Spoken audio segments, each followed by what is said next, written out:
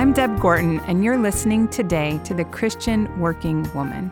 We've been talking about boldness and courage, and one of the things that I'm always struck by when reading through Jesus' earthly ministry is how frequently and perhaps even how easily he set healthy boundaries despite the pressures of others. And I don't know about you, but I'm typically the type of person who, when a request is made of me or when I feel called to step into a situation, I'm pretty apt to say yes right away. I don't oftentimes place boundaries around my time as well as I'd like to, or say no to the people around me out of fear of letting them down. And yet, when I look at Jesus' example, so often his willingness and his ability to set boundaries was actually out of a necessity of getting sustenance and a nourishment from the Father first, right? He stole away to quiet places to pray for a time that, frankly, quite honestly, for me, in this world that we live in with the pressures and the expectations of go, go, go, the time he spent in the desert and resting and praying, it makes me uncomfortable. To think about taking days or weeks at a time to just spend time with the Lord makes me go, but what about all these other things on my to-do list?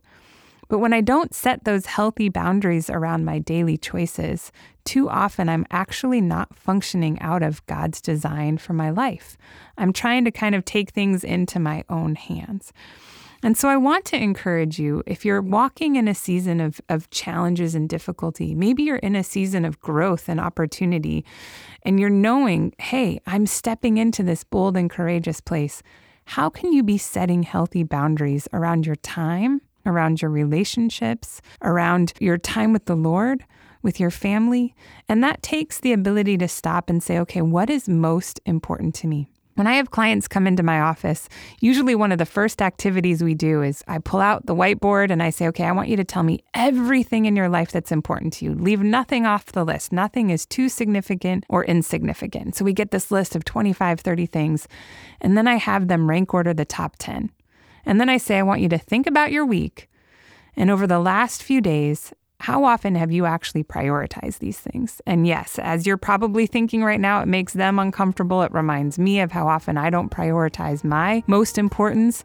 And so I would encourage you, like Jesus did, set the boundaries. Even if you feel like I don't have the time or the space, 5 minutes, 10 minutes, even 1 minute is a great starting point.